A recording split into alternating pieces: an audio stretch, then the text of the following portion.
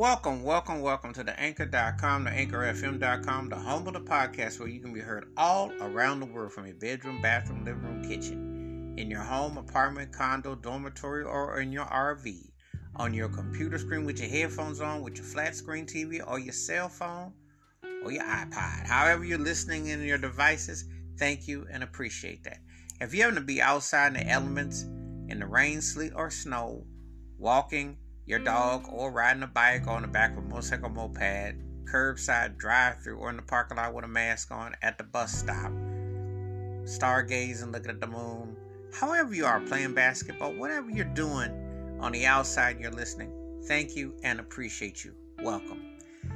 This episode, I'm going to talk about an artist that was a singer-songwriter, guitarist, and had a big career in country.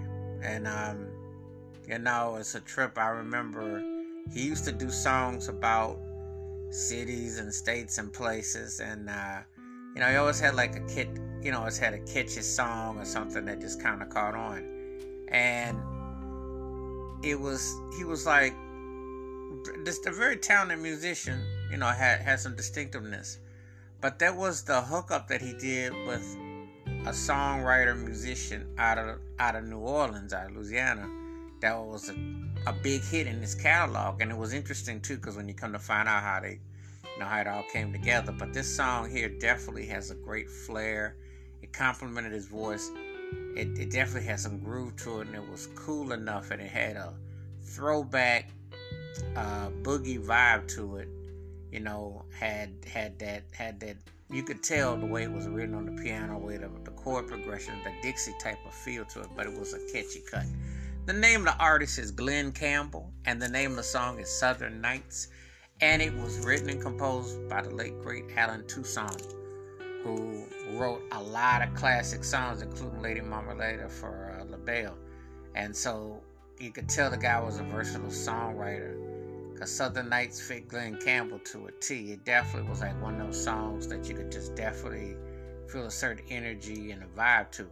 But I liked the way the rhythm of the track and the vamp of it, but the background vocals were really nice. I mean, that was really smooth and had a nice, delicate, had a cool nature about it. When you hear a song like that, it can work in different various formats, but it still is one of those songs that it has just enough balance that it appeal. And it definitely was like one of those songs that Glenn Campbell was really singing good on. It was real strong production and a crisp song. So it's like one of them songs you won't soon forget. And it still holds up very well, because I still got it, still like listening to it, and I like the tone and the feel of it, and it just puts it in a certain frame of mind and mood, especially if you ever lived in the South, and you can, when the warmth and the weather and everything changes, you can definitely tell. So it's definitely a happening cut.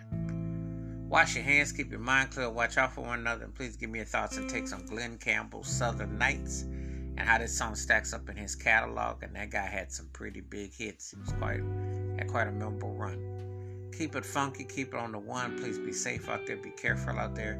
If you've not heard Glenn Campbell's Southern Nights, please do. And let me know your thoughts and your takes. Until next time, peace and the best, and be careful and safe. We'll catch you.